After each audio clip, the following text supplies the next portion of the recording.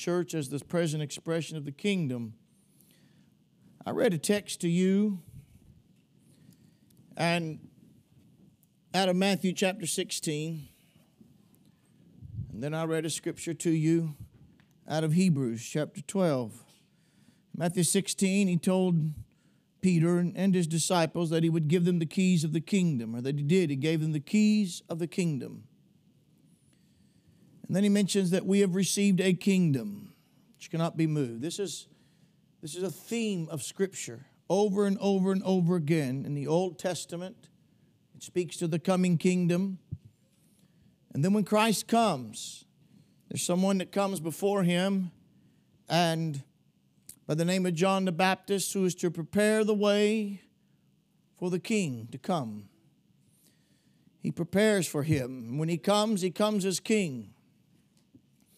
He's the one that they've been looking for to rescue, that will come to save, to deliver us from our enemies. So that, and when they went out to preach, John will call the nation to repentance. And the basis for that repentance is repent. The kingdom of heaven's at hand. Repent. The King is here. The kingdom is here. And you've got an opportunity to be able to join up in that kingdom and become a citizen of it. You're outside of it. You're living in rebellion against the King, and the King has come and wants to reconcile. Wants you to be reconciled unto Him. Repent of your attitude toward the King. Repent of your attitude towards yourself. You've thought yourself something when you were nothing. You've thought Him nothing when He was something. And you should repent towards the King and toward yourself and toward others. Change your attitude towards God and turn your heart back to Him. And turn to His wisdom and turn to His righteousness. And this was a theme of the early church. It's a principal theme of the Gospel of Matthew as the King comes. And it was a principal theme of Luke as well. He speaks about the kingdom of God. And when we come to the book of Acts, it's still a theme in the book of Acts. Philip went down to Samaria. And Scripture says when they believed him, preaching the things of the kingdom of God. All in all again, it is this business of the kingdom, the kingdom, the kingdom. And when we come to the book of Revelation and we see him finally returning at the end, he comes as a king, seated on a white horse. Many crowns upon his head. Many crowns upon his head. He doesn't come to be crowned. He's already crowned when he comes. He doesn't come to be enthroned. He's already been enthroned. He was rejected as the king. The second psalm spoke about it. The kings of the earth and the rulers took counsel together against the Lord and against His anointed, saying, let's cast their bands asunder. We don't need their boundaries. We don't need them to tie our hands. Let's break their cords and cast their bands away from us. We don't want to be tied down by God's laws. We don't want to be tied down by God's rules and God's restrictions. We can make our own rules. Well, it didn't go too well for them. The very king they rejected, God set on the throne. The stone the builders rejected was made the headstone of the corner. And they turned their backs on the Lord, and the prototype had already been given. They turned their backs on Joseph, and his brothers rejected him, and God made him king over his brothers. They turned their backs on Moses, wouldn't have nothing to do with him, and God made him their king. Come on. And folks have turned their back on Jesus. God still made him king.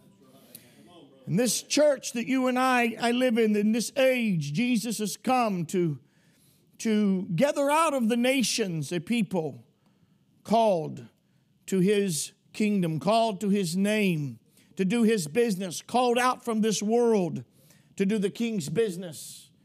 We are presently the present expression of the kingdom of God as the church, so that before the kingdom comes in its fullness, the Lord comes with a herald first. He comes with an announcement beforehand. He gives men an opportunity to repent and change their attitude towards the King, toward His laws, towards themselves, towards His kingdom. And if they'll repent, they can come into it and be a part of it. so that they can avoid the day of wrath. So that before he could institute the kingdom, he must bring a day of wrath and purge the earth of sin. But before he brings the day of wrath, he gives a day of grace and says, would you come to the kingdom? I open up the door to you. I extend the invitation and command you to repent and call you to come and surrender to the authority of the King. You'll see many parables that speaks to it throughout the Scriptures, and we shared some of those things with you in this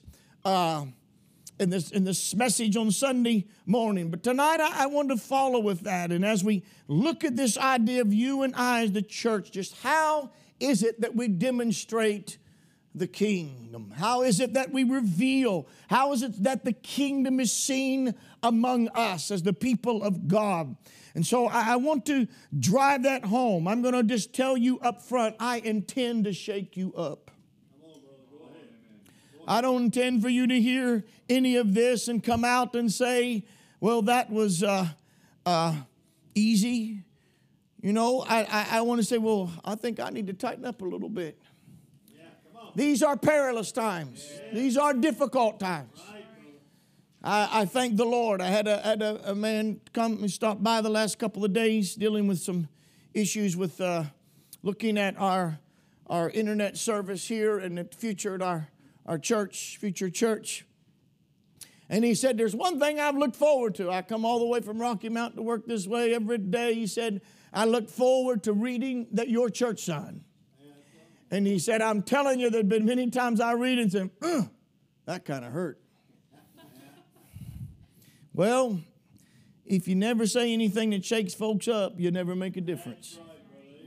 If everything we preach is always received with a sense of mellowness and suaveness and softness, then we'll never make any impact upon this world. There's got to be a message, especially today, that wakes up the church and says, hey, let's get our priorities straight. Hey, let's look where we are. Let's see who God called us to be. Because the brother said it tonight, Jesus is coming. He is soon to be here. And you and I don't have much time to work and get it right and do what God's called us to do. So how is this kingdom seen? I'm going to submit to you. We're going to be looking at three principal passages and dealing with those. The first is going to be one found in Luke 17. You can turn your Bible there. I'm going there now. In Luke 17, in just a moment, I'm going to read that to you. I preached a whole series here a while back, but I want to just go back there to draw this one this one principle, rather. The second thing is that we'll look at a verse a little later in Romans chapter 14. It talks about, it says, the kingdom is not meat and drink, but righteousness, peace, and joy in the Holy Ghost. We're going to take a new look at that. And then there's a verse of Scripture found in Matthew chapter 12 that speaks to, Jesus said, if I cast out devils by the Spirit of God, the kingdom has come to you. So how can we see the kingdom? How is the kingdom visible in the presence of God's people in this hour? The first way the kingdom is visible, I want to deal with out of Luke chapter 17 and verse 20. And when he was demanded of the Pharisees when the kingdom of God should come. Now they're looking for the kingdom, correct? We want to know when the kingdom's coming. We're looking for the kingdom. This is what the Jews, I've told you before, this is what the Jews have been promised. This is what they've been looking for. It was referred to, not in the Bible, but by them. And as I've read different times and among commentaries, that the Jews called this the golden age. They were looking for that golden age, the coming of the kingdom of the Messiah. And here is that same crowd. And Jesus said this. He answered them and said, the kingdom of God cometh not with observation. The kingdom of God cometh not with observation. That idea is, of course, the word observation is a word that is, it means this idea of a speculating, critical observance, a scrupulous watching for something, as if you are analyzing and measuring and looking at various things so that you can see how all this thing comes together. This word is only used here, but in a verb form, it's found other places in the Scripture, and it's always used in a negative sense. In other words, Jesus is telling them, first of all, you've got a critical spirit. You got a negative spirit. Can I tell you something? With a critical and negative spirit, you'll never find truth. You already are cynical. You've already got your prejudice blinding your eyes. And so you're not looking for truth. You're just looking for somewhere you can criticize something. You're just looking for how that you can do it. Take what somebody says and you can find something that's wrong with it somewhere. A critical spirit will never get you truth. It already indicates a prejudice and a blindness that is upon the heart. And Jesus telling them already, you fellas are a bunch of critics. You're a bunch of scrupulous men that are looking. You're just looking for something to criticize me. You want to make some argument and some debate about this. You know, you get folks to get around that, and when they feel the conviction of the Spirit, they want to talk religion, but never about the things that matter. They always want to get you started on some kind of peripheral concept, you know, and that's why you get like with the oneness folks or whatever. Now, they'll get around, you know, first thing they want to talk about is, well, how do you baptize? Hey, look, buddy, you know, you can sit there and argue all day long about how you baptize. Was yours in water? Did you get wet? Well, glory to God. Amen. I'd like to talk about something that's more deeper. That's important. I'm not just saying that it's not, but I'm telling you, we like to get sidetracked. We want to get over on side issues because our spirit isn't right. Our heart doesn't want truth, and we're critical and we're cynical and we're negative. And you cannot, Jesus says, you're never going to know the kingdom of God like that. The kingdom of God's not going to come to a critical spirit or by your observation and your scrupulous observance. He said, neither shall they say, lo here or lo there, for behold, the kingdom of God is within you. I've preached this numerous times here. Literally, the kingdom of God is among you. This is the better translation. It is among you. Obviously, Christ, it's obvious from the passage that Christ is not going to look to a bunch of cynical, skeptical, negative Pharisees and tell them the kingdom of God was in them. They were so far from the kingdom of God that it was all messed up, all right? The kingdom of God wasn't in them, but the kingdom was within their midst. The kingdom of God was among them, and he was standing right there. You see, they couldn't see the forest for the trees. They couldn't see the kingdom of God was already there. They're looking for a sign. They're looking for this. They're looking for that they can measure it by, and the kingdom stare them in the face. The king, because wherever the king is, you've got the kingdom. Because I'll tell you, whatever this kingdom has, name its resources, name its people. Oh, hallelujah. Wherever you find the king, you're going to find the kingdom. And the kingdom of God was standing right in the middle of that crowd, and they didn't even recognize it. I wonder sometimes how many times God has been right there with us. His presence is there. His principle is there. His glory is there. His help is there. But because our spirit was out of sort, because we wasn't in sync with what God was doing, we couldn't find it, we couldn't see it, because we were all twisted up and got in a wrong frame of mind. I'm here to tell you something tonight, that the presence of the King is a manifestation of the kingdom, and the first way that the church can demonstrate that to this world that God, we're in the kingdom, is that Jesus Christ is in our midst and his presence is manifested among us. This presence is seen in the church in three ways. Number one, and I'm just going to deal with this one tonight. Number one, his presence is seen in employment. Employment. I'd like you to take your Bibles. If you want to, you can turn with me and mark it. I'm going to read them. I want to read the five places in the Scripture, four in each gospel in the book of Acts, that give what we call the Great Commission. Many people just read Matthew's account and call that the Great Commission. That was, but when you have to take all of the accounts and put them together, because the Great Commission involved much more than many people think.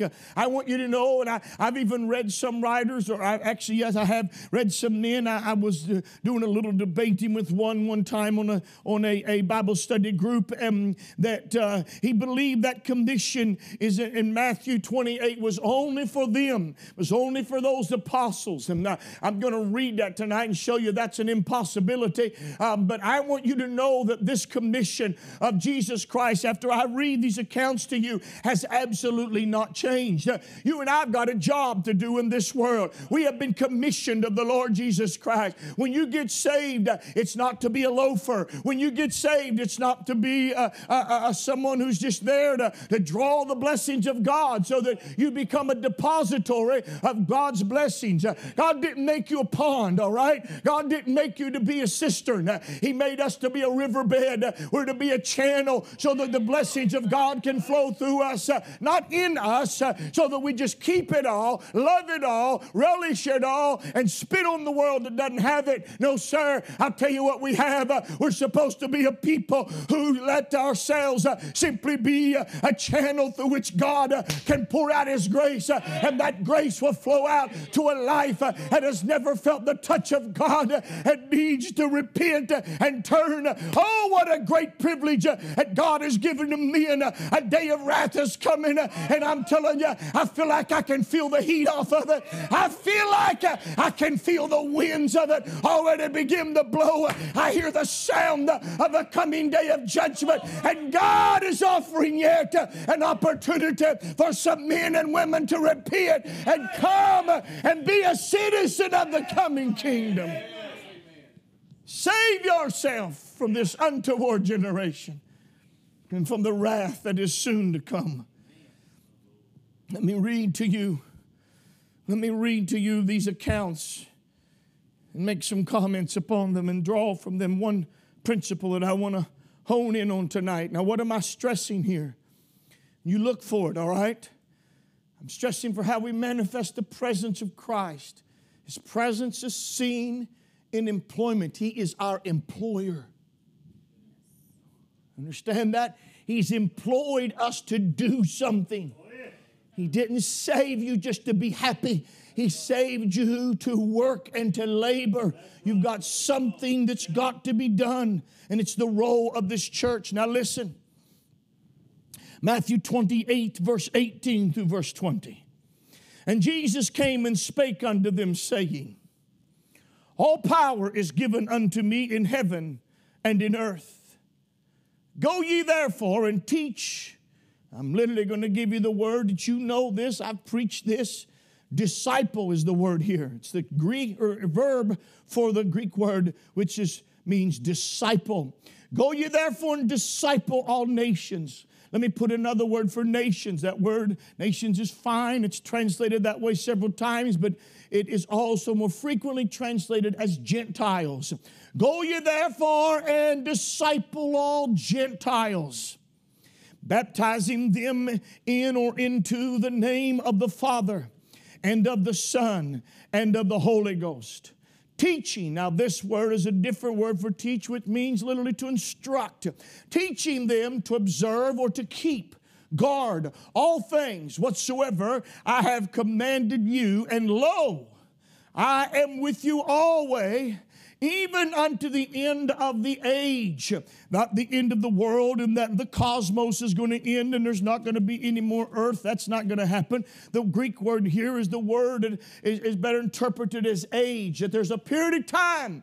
There's an age that you and I are living in right now. Call it the church age. Call it the age of grace. Call it whatever you want to. But it's bounded by that, between that first and second coming of Jesus Christ. And I'm telling you, He says that I'm with you unto the end of the age. Now I can tell you, now the apostles may not have seen that far ahead in the group that was listening to that. But Jesus isn't ignorant, all right? He wasn't foolish in what He was giving. He knew what He was saying. And He knew that age was going to go beyond the disciples. It's going to go beyond the apostles. It's going to outlive them. It's going to outlive Paul. It's going to outlive Peter. It's going to outlive Timothy. It's going to outlive John, all of them. And Jesus didn't say, I'll be with you until the apostles apostles die, he didn't say, I'll be with you until all of you folks are gone and the grave has covered you in. No, I'm going to be with you till the age is over. That means I'm still in that age and that Jesus is still with us. The promise of Christ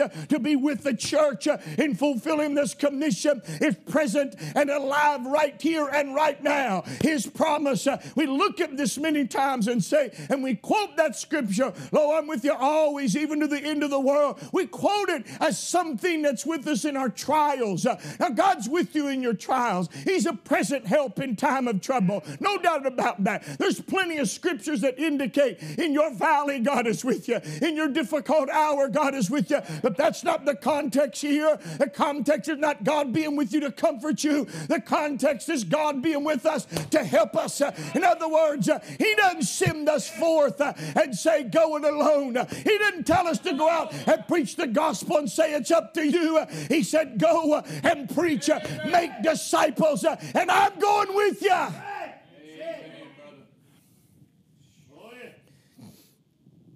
Mark chapter 16, verse 15 through 20. And He said unto them, go ye into all the world and preach the gospel to every creature.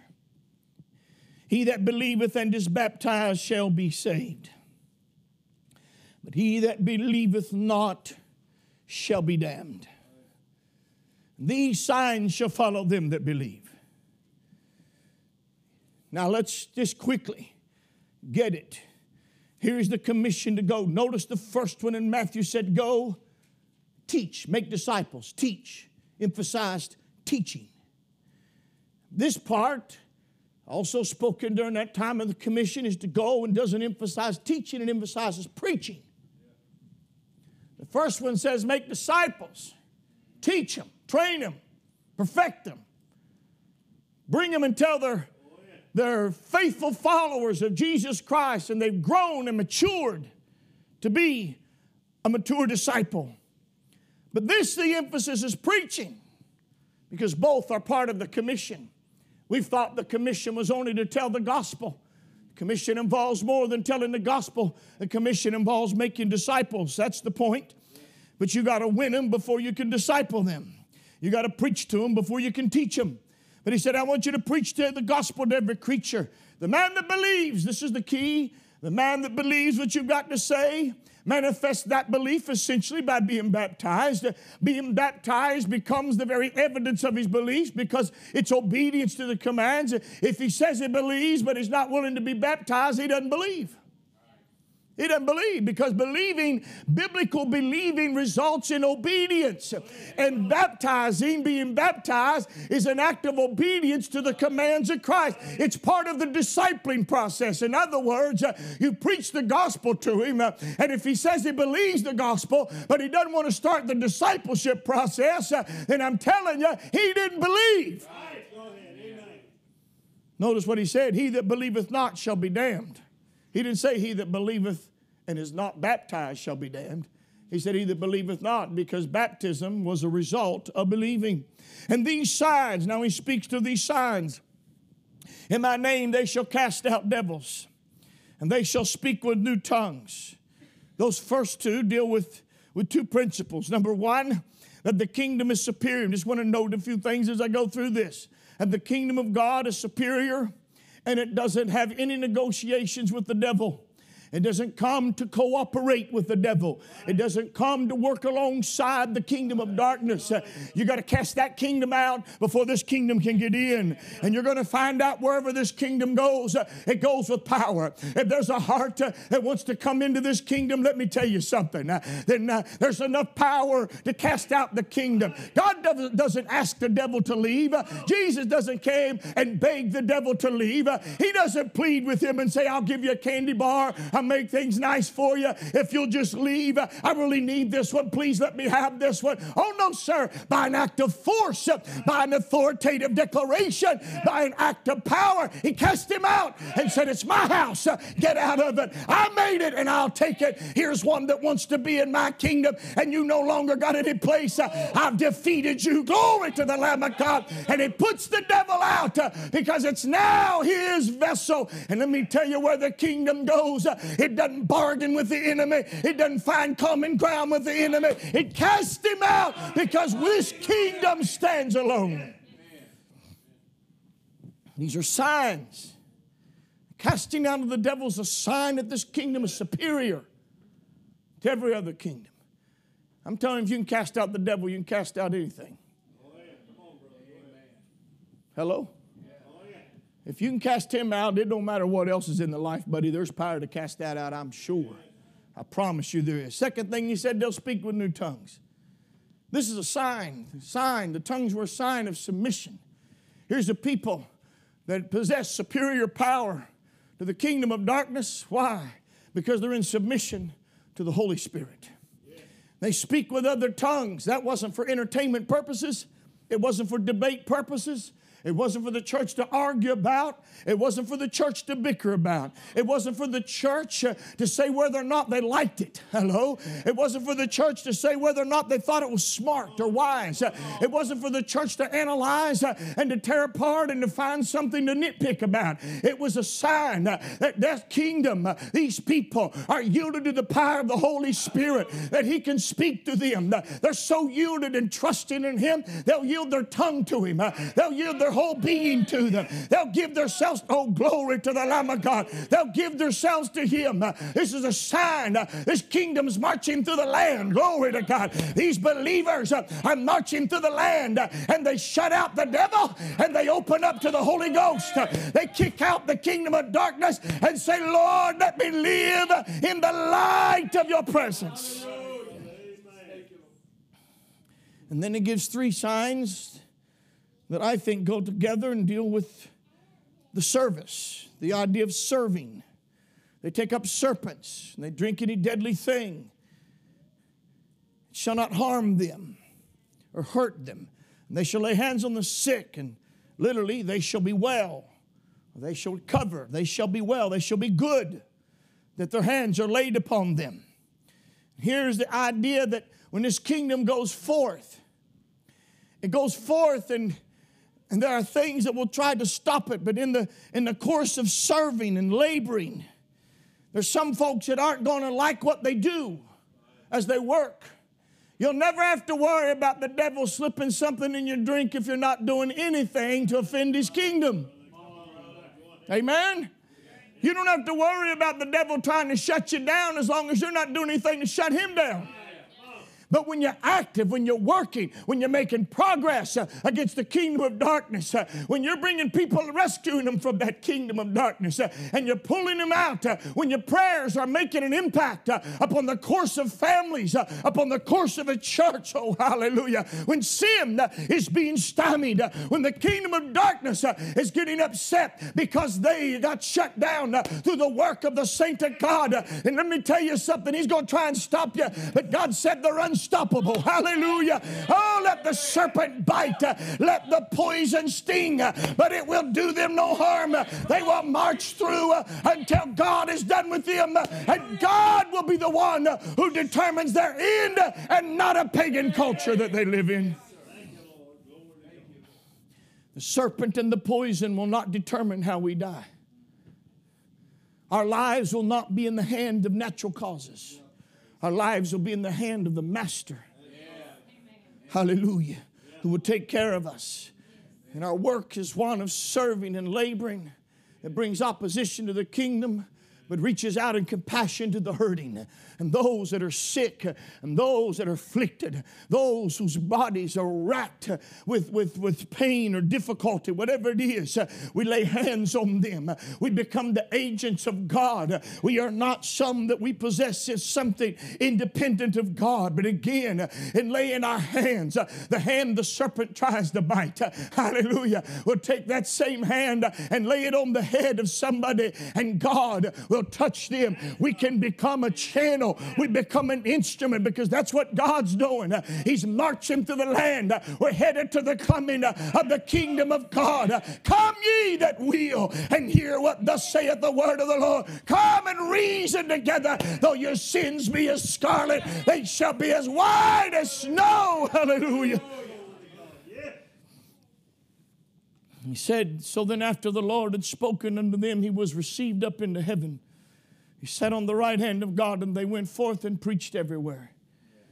Notice this, the Lord working with them and confirming the word with signs following. Amen. The signs came because they believed, but the signs were performed. The man was the agent, but the sign was performed by the Lord who's working with them. We're struggling with that today. Let's just face it. This is a struggle. This is a thing with us. We read it and we're struggling with it. I think it might be happening more among us than we sometimes realize. God hadn't abandoned us. God hadn't abandoned this church. There may be some things that we've struggled with, but we're here. Woo, hallelujah. There have been some sicknesses, but they haven't shut us down. There have been some infirmities, but we're still here. Oh, praise the Lord. Yes, sir. I've asked God to keep us. I may be crazy. I'm not thrown off on anybody. I'm not. I just been my prayer. God, I'm asking you to keep this church from COVID. I asked in the beginning. I didn't want anybody to get sick, but some folks got sick. I was one of them. But I said, God, I don't want anybody to die from that in this church. I want your hand to be upon us. I'm not throwing off on anybody. I'm not doing that. But I'm just telling you it's a prayer I believe the Lord wants to answer. Somewhere you got to step out and say, Lord, I'm tired. I'm tired of that mess getting the upper hand. I'm tired of something that they're using for some political wand or political stick to beat us with. I want to know that my God is greater than COVID. I want this world to know that my God is greater than the things of this world. I'm not throwing off on someone that may succumb to it and die. It may be their time, but somewhere I don't want it to leave a mark on this church. I don't want it to be seen that COVID has changed us, or COVID has destroyed us, or COVID has taken us out. Who is with us? Who's walking in our midst? Who lives among us? It is none other than the King of glory, and He will confirm His word.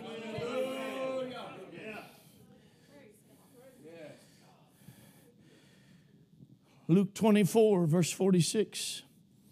And He said unto them, thus it is written, and thus it behooved Christ to suffer and to rise from the dead the third day.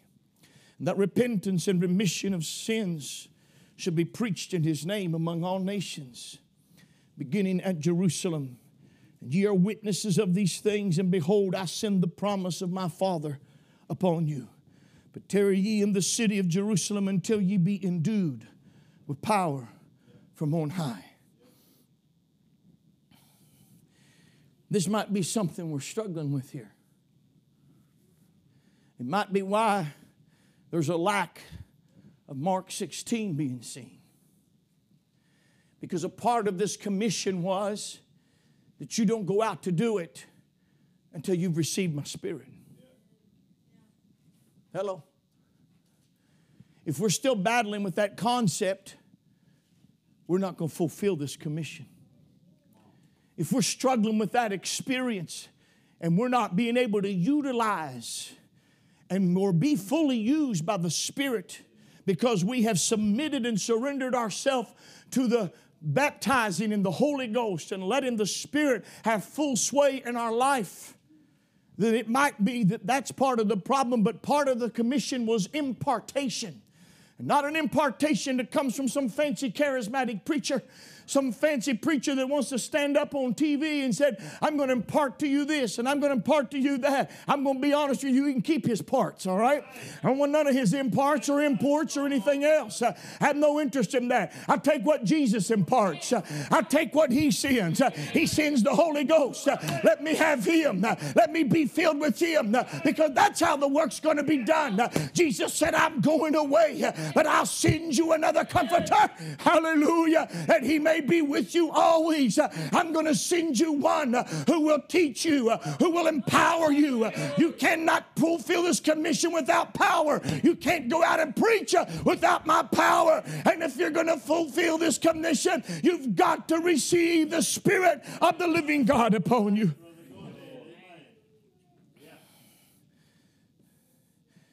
We jump the gun on the Lord, and our results are limited because we've not been endued with power. This idea of endued is the word clothed.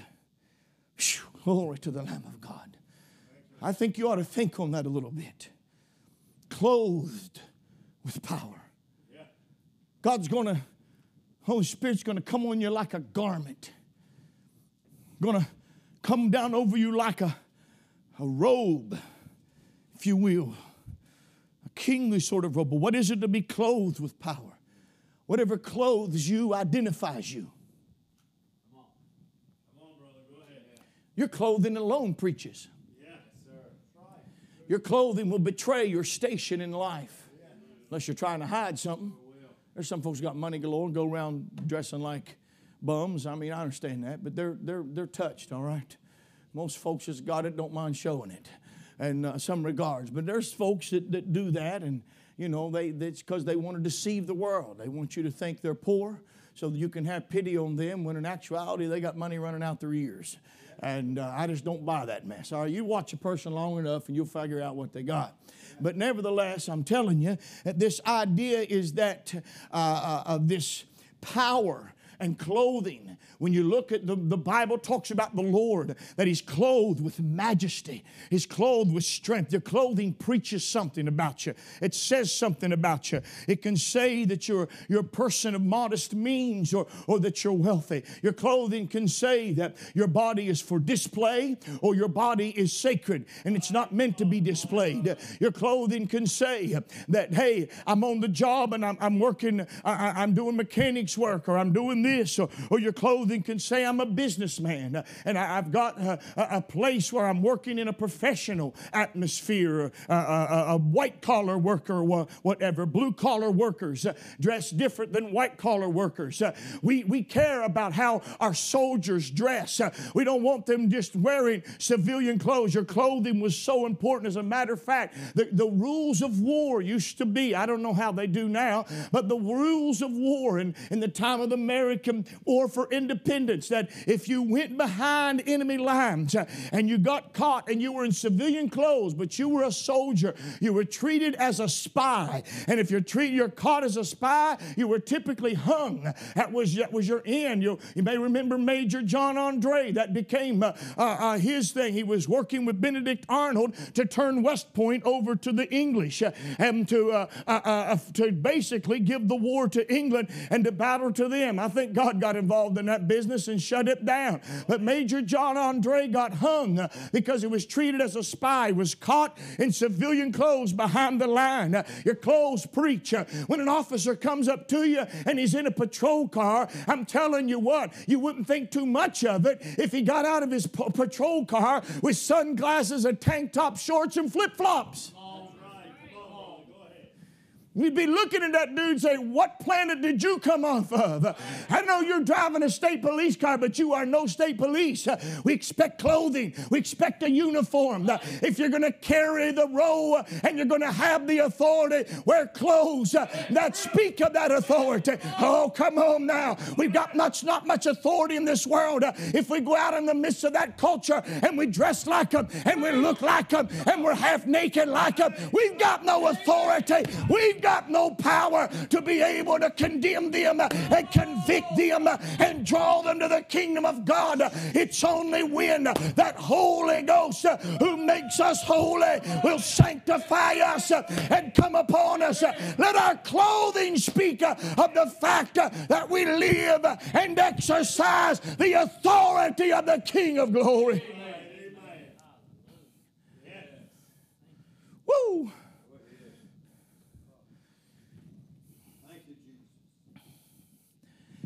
Power. The church in its presence ought to project power. Not the power of entertainment. Not the power of magic or some kind of unscrupulous activity. The power that convicts. The power that makes a man think about God. I was thinking about Jesus. When you got in the presence of Jesus, you didn't think about donkeys and horses. If I put it in a modern day vernacular, when you got in the presence of Jesus, your mind didn't go to your car. Your mind went to your moral responsibility. Your mind went to the sense that, hey, I'm accountable to God. This man reminds me of God. He is God. And I'm present somewhere. We need power. And he said the Spirit's going to come on you like clothing. He's going to clothe you with power. Glory. Oh, he's going to so fill your vessel. So when you get out, I'm going to tell you, you won't have to say anything. Right up, just the power of your presence will project to them a conviction of their sin, a conviction of their wickedness. I know the world has heard and only says we need more power. Glory to the Lamb of God. It's not a time for us to throw off and say, oh, well, it ain't for today. It's a time to say, I got a job to do and I need God to invest me and clothe me with the Holy Ghost. And to suggest anything else is arrogant.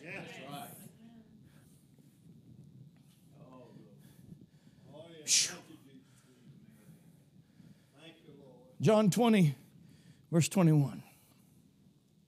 Then said Jesus to them again, peace be unto you. As my Father has sent me, even so send I you. And when he had said this, he breathed on them and said unto them, receive ye the Holy Ghost. That's a command. It's literally receive Holy Ghost. He speaks of the Spirit of God as he is a person and not some immaterial force. It's as if I would look at you and say, receive that pastor. Receive that man. Which means I mean for this. I mean you to open your arms and open your heart. Listen to what they've got to say. And don't be critical and cynical and doubtful. You open yourself up to them. You receive them. And that's what he's saying. Receive Holy Ghost. He's coming. He's got your best interest at heart. He's coming to glorify me. He's come to teach you. He's coming to give you power. He's coming to give you strength. He's coming to be your lawyer, your advocate. That's what comforter meant. I know the Spirit of God can comfort us in trouble, but the indication more so in Scripture many times is not so much the idea of a solace. It's not the idea of someone who makes us feel better. It's the idea of someone who pleads our case for us. He's an advocate. He's a lawyer. Woo, glory. You're in the world's court every day. You're in the devil's courtroom every day. And every day he's accusing you. Every day he's bringing you before his tribunal. And he wants to push you down. He wants to put guilt on you. He wants to make you feel like you're nobody. He wants to make you feel like you have no meaning. I got an advocate. Hallelujah. I think one thing, if you just receive your lawyer, the Holy Ghost, he'll take your case up and say, it's time for you to go, devil. If you submit yourself to God and resist the devil, he will flee from you. But by our attitude, the devil gets to hang around.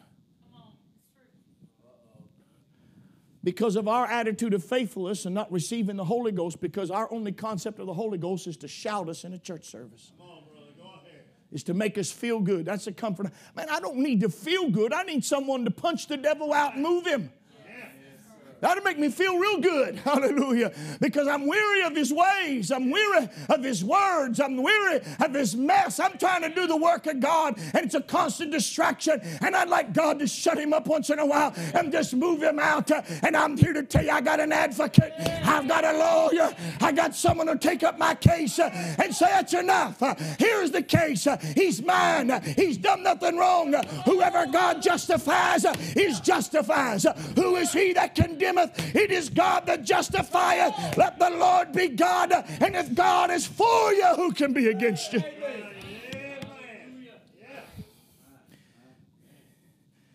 And then he says, whosoever sins you remit, they are remitted unto them. And whosoever sins you retain, they are retained.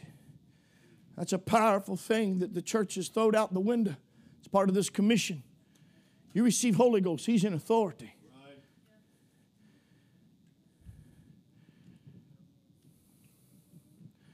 We don't want that kind of judgment today. But there's the kind of judgment that says, hey, you're out of sync with God's word. You're not living right. You're not obedient to the faith. You got the wrong spirit. You're lost. Church has the power to make that authoritative declaration. If they're fulfilling that commission, if they're staying right on that book, hallelujah, And we can look at men and women and say, you're right and you're wrong. Not that we determine that for them, but that we can recognize it through the Holy Ghost and the application of the Word of God. I'm telling you, Peter wasn't on a guessing game when Ananias and Sapphira came in, and when he told them it's over for you, it was over for them. They didn't get a reprieve. They didn't get a chance to turn around and make it right. Their sins were retained, and that was the end of it. This is not some Catholic concept that says we can absolve men of their sins. We can go into some booth and let them confess, and we can pardon them. That's not the idea. God alone forgives sin. Right. But there is a decisiveness. There is a fellowship. There is a unity that the church possesses, and that we can declare unto people, particularly when they went through a discipline process, particularly when we followed the Word of God and disciplined them, and they've rejected the church, they've rejected the love of the church, the reason of the Holy Ghost. And I'm telling you, we can look at them then and tell them, you're still in your sin, buddy. I'm telling you, we don't like that anymore. But there's things by which the church can make judgments. I know there's some fine lines sometimes, but most of the time we're able to look, and when people come in, if they make a clear mark, they're unwilling to submit to the rule of Christ. We don't say, well, I hope you make it. We don't say, well, sir, man, maybe there's another way. Maybe God can have mercy on you. Maybe He will have mercy on you, but you still got to repent. And I'm here to tell you, when you have declared yourself to be in opposition to the commands of Christ, then the church had the power to declare to you, your sins are still with you. You are still in your sin. Peter looked at that man, at Simon down in Samaria, and said, I perceive that thou art in the gall of bitterness and in the bond of iniquity. Thy money perish with thee. Your heart is not right in the sight of God. Where's that power in the church today?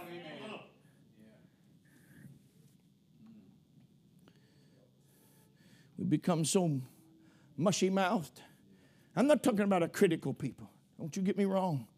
I'm not talking about folks go around examining everybody and just be what we call a bunch of fruit inspectors. I'm talking about we're trying to fulfill our mission here. And I'm going to tell you something.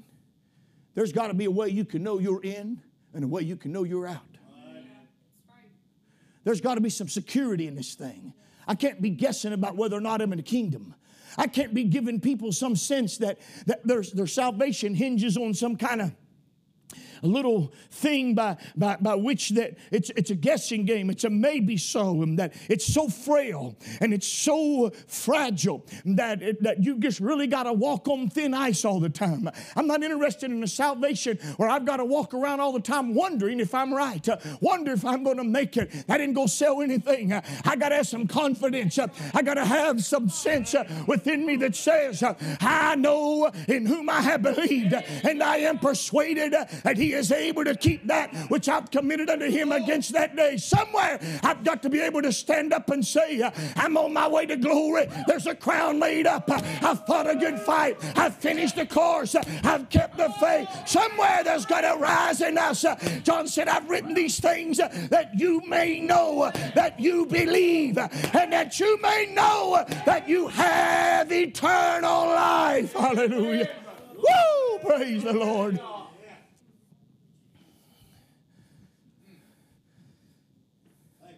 When the commands of God are clear, and I find somebody doesn't want to submit to them, I got no problem telling them, you're lost. Right. Your sins are with you. You have not a heart for God. Yeah.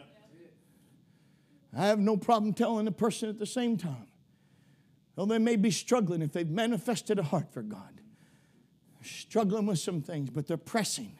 They're seeking to draw close. They're seeking to overcome their weaknesses. Yeah. And they're yielding to the Lord, and they're wanting God's help, and they're seeking God's help. I can tell them, hallelujah, He's with you. He'll help you. He will undergird you. But He don't stay with rebels. He don't stay with men and women that resist truth. He don't hang around folks that don't want to obey and surrender themselves to the Lord. But show me someone that'll surrender, and I'll show you a God that is long-suffering and patient.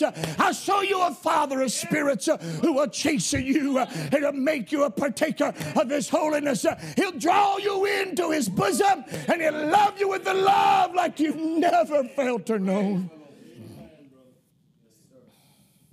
Acts 1, verse 7, and He said unto them, it is not for you to know the times or the seasons which the Father hath put in His own power, but you shall receive power after that the Holy Ghost is come upon you.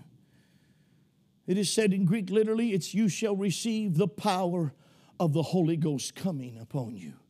And ye shall be witnesses unto me both in Jerusalem and in all Judea and in Samaria and unto the uttermost parts of the earth. Now, what do these passages indicate to us?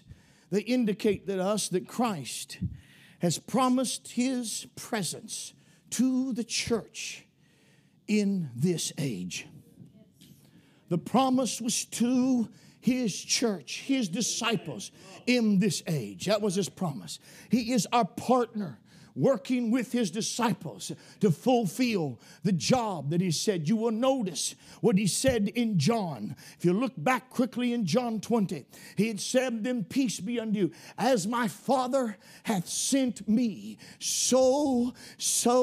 even so send I you. In other words, Jesus was said, what you're doing and fixing to embark upon is going to be a continuation of what the Father sent me to do. The Father sent me here to do this, and now I'm sending you out to do this. It wasn't something that was in contradiction of what Christ had come to do. It was a continuation. Acts 1 starts, and all that Jesus began both to do and to teach. Oh my, I'm telling you right now that we are here to continue the work and the ministry of Christ, and He's not leaving us. We're not doing it for Him. We're not doing it as something that simply is that we just want to do it because we have nothing else to do. We do it with Him. We are laborers and co-laborers with God, and Jesus is the foundation that no other can lay, and none other has been laid. And He says this, He is a partner with us. I'm with you. He confirmed the word, and His presence is seen in that He comes to convince the men and women that we preach to. Our preaching won't be enough. Our telling the gospel won't be enough. Our being able to give them the word won't be enough. By the Holy Ghost, God's going to have to reach down to a hard mind and a hard heart and pierce through the depth of that soul. He's going to have to do a penetration that you cannot do. When your words fall on deaf ears, the Holy Ghost can pierce into the darkness and get beyond the blindness and the hardness and prick the hearts of men. He is there with us to convince the sinner. He is with us there to save the sinner when he repents. We have no ability to save. All we do is preach and teach. Christ must do the convicting, and He must do the converting. When a man gets convicted and he turns to repentance, it's Christ and His blood that is, and through the agency of the Spirit, that must save that man from his sin, that must cleanse him from his transgressions and deliver him from his bondage and empower him with His Spirit. That's the work of Jesus Christ. That's not the work of the church. The work of the church is not to save sinners. The work of the church is to preach to sinners and to perfect saints. The work of the church is not to baptize with the Holy Ghost. The work of the church is to preach to men and women that they should receive what Christ has sent. I'm not going to let you alone on it. I'm sorry. I don't know who that might bother a little bit, but I'm not going to let anybody alone. I told you I mean to stir you up. This church must operate in the power of the Holy Ghost, or it will not be effective in this hour. And you know those disciples you're told to make? They're not yours. They're His. He's in the church. And He's the master of those disciples. We don't teach them to put their confidence in us. We teach them to put their confidence in Christ. Because of our connection to Christ, their relation to us matters. Because of our delegated authority in Christ, our message matters. Because we are the present expression of His body, our example matters. But at the end of the day, sir, you've got to have a viable relationship. You've got to have a real, changing, transforming fellowship with Christ. In other words, if you just go to church and you like the reasoning and the presentation of the preacher, you go to church because it's good company. You go to church because the people are there and hey, you just like the singing and it's nice folks to be around and you enjoy working and you enjoy serving others. It won't do you a lick of good, no sir. You go to church because you think that the people are good. It won't do you any good. The only way you're going to enter that kingdom is you got to know Him. You got to know Him. I'm not the door. This is not the door. Jesus is the door to that kingdom, and you go in by Him, and there's no other way out. There's no back door to the kingdom of God. There's no side door to the kingdom of God. Just as the Old Testament tabernacle had one entrance, this kingdom has got one entrance and one exit. You'll go in by Jesus, and if you go out, you'll go out by Jesus. He determines if you come in, and He'll determine if you're cut off. Woo! Glory! Hallelujah! Hallelujah! Hallelujah! Jesus is whom you must come to know.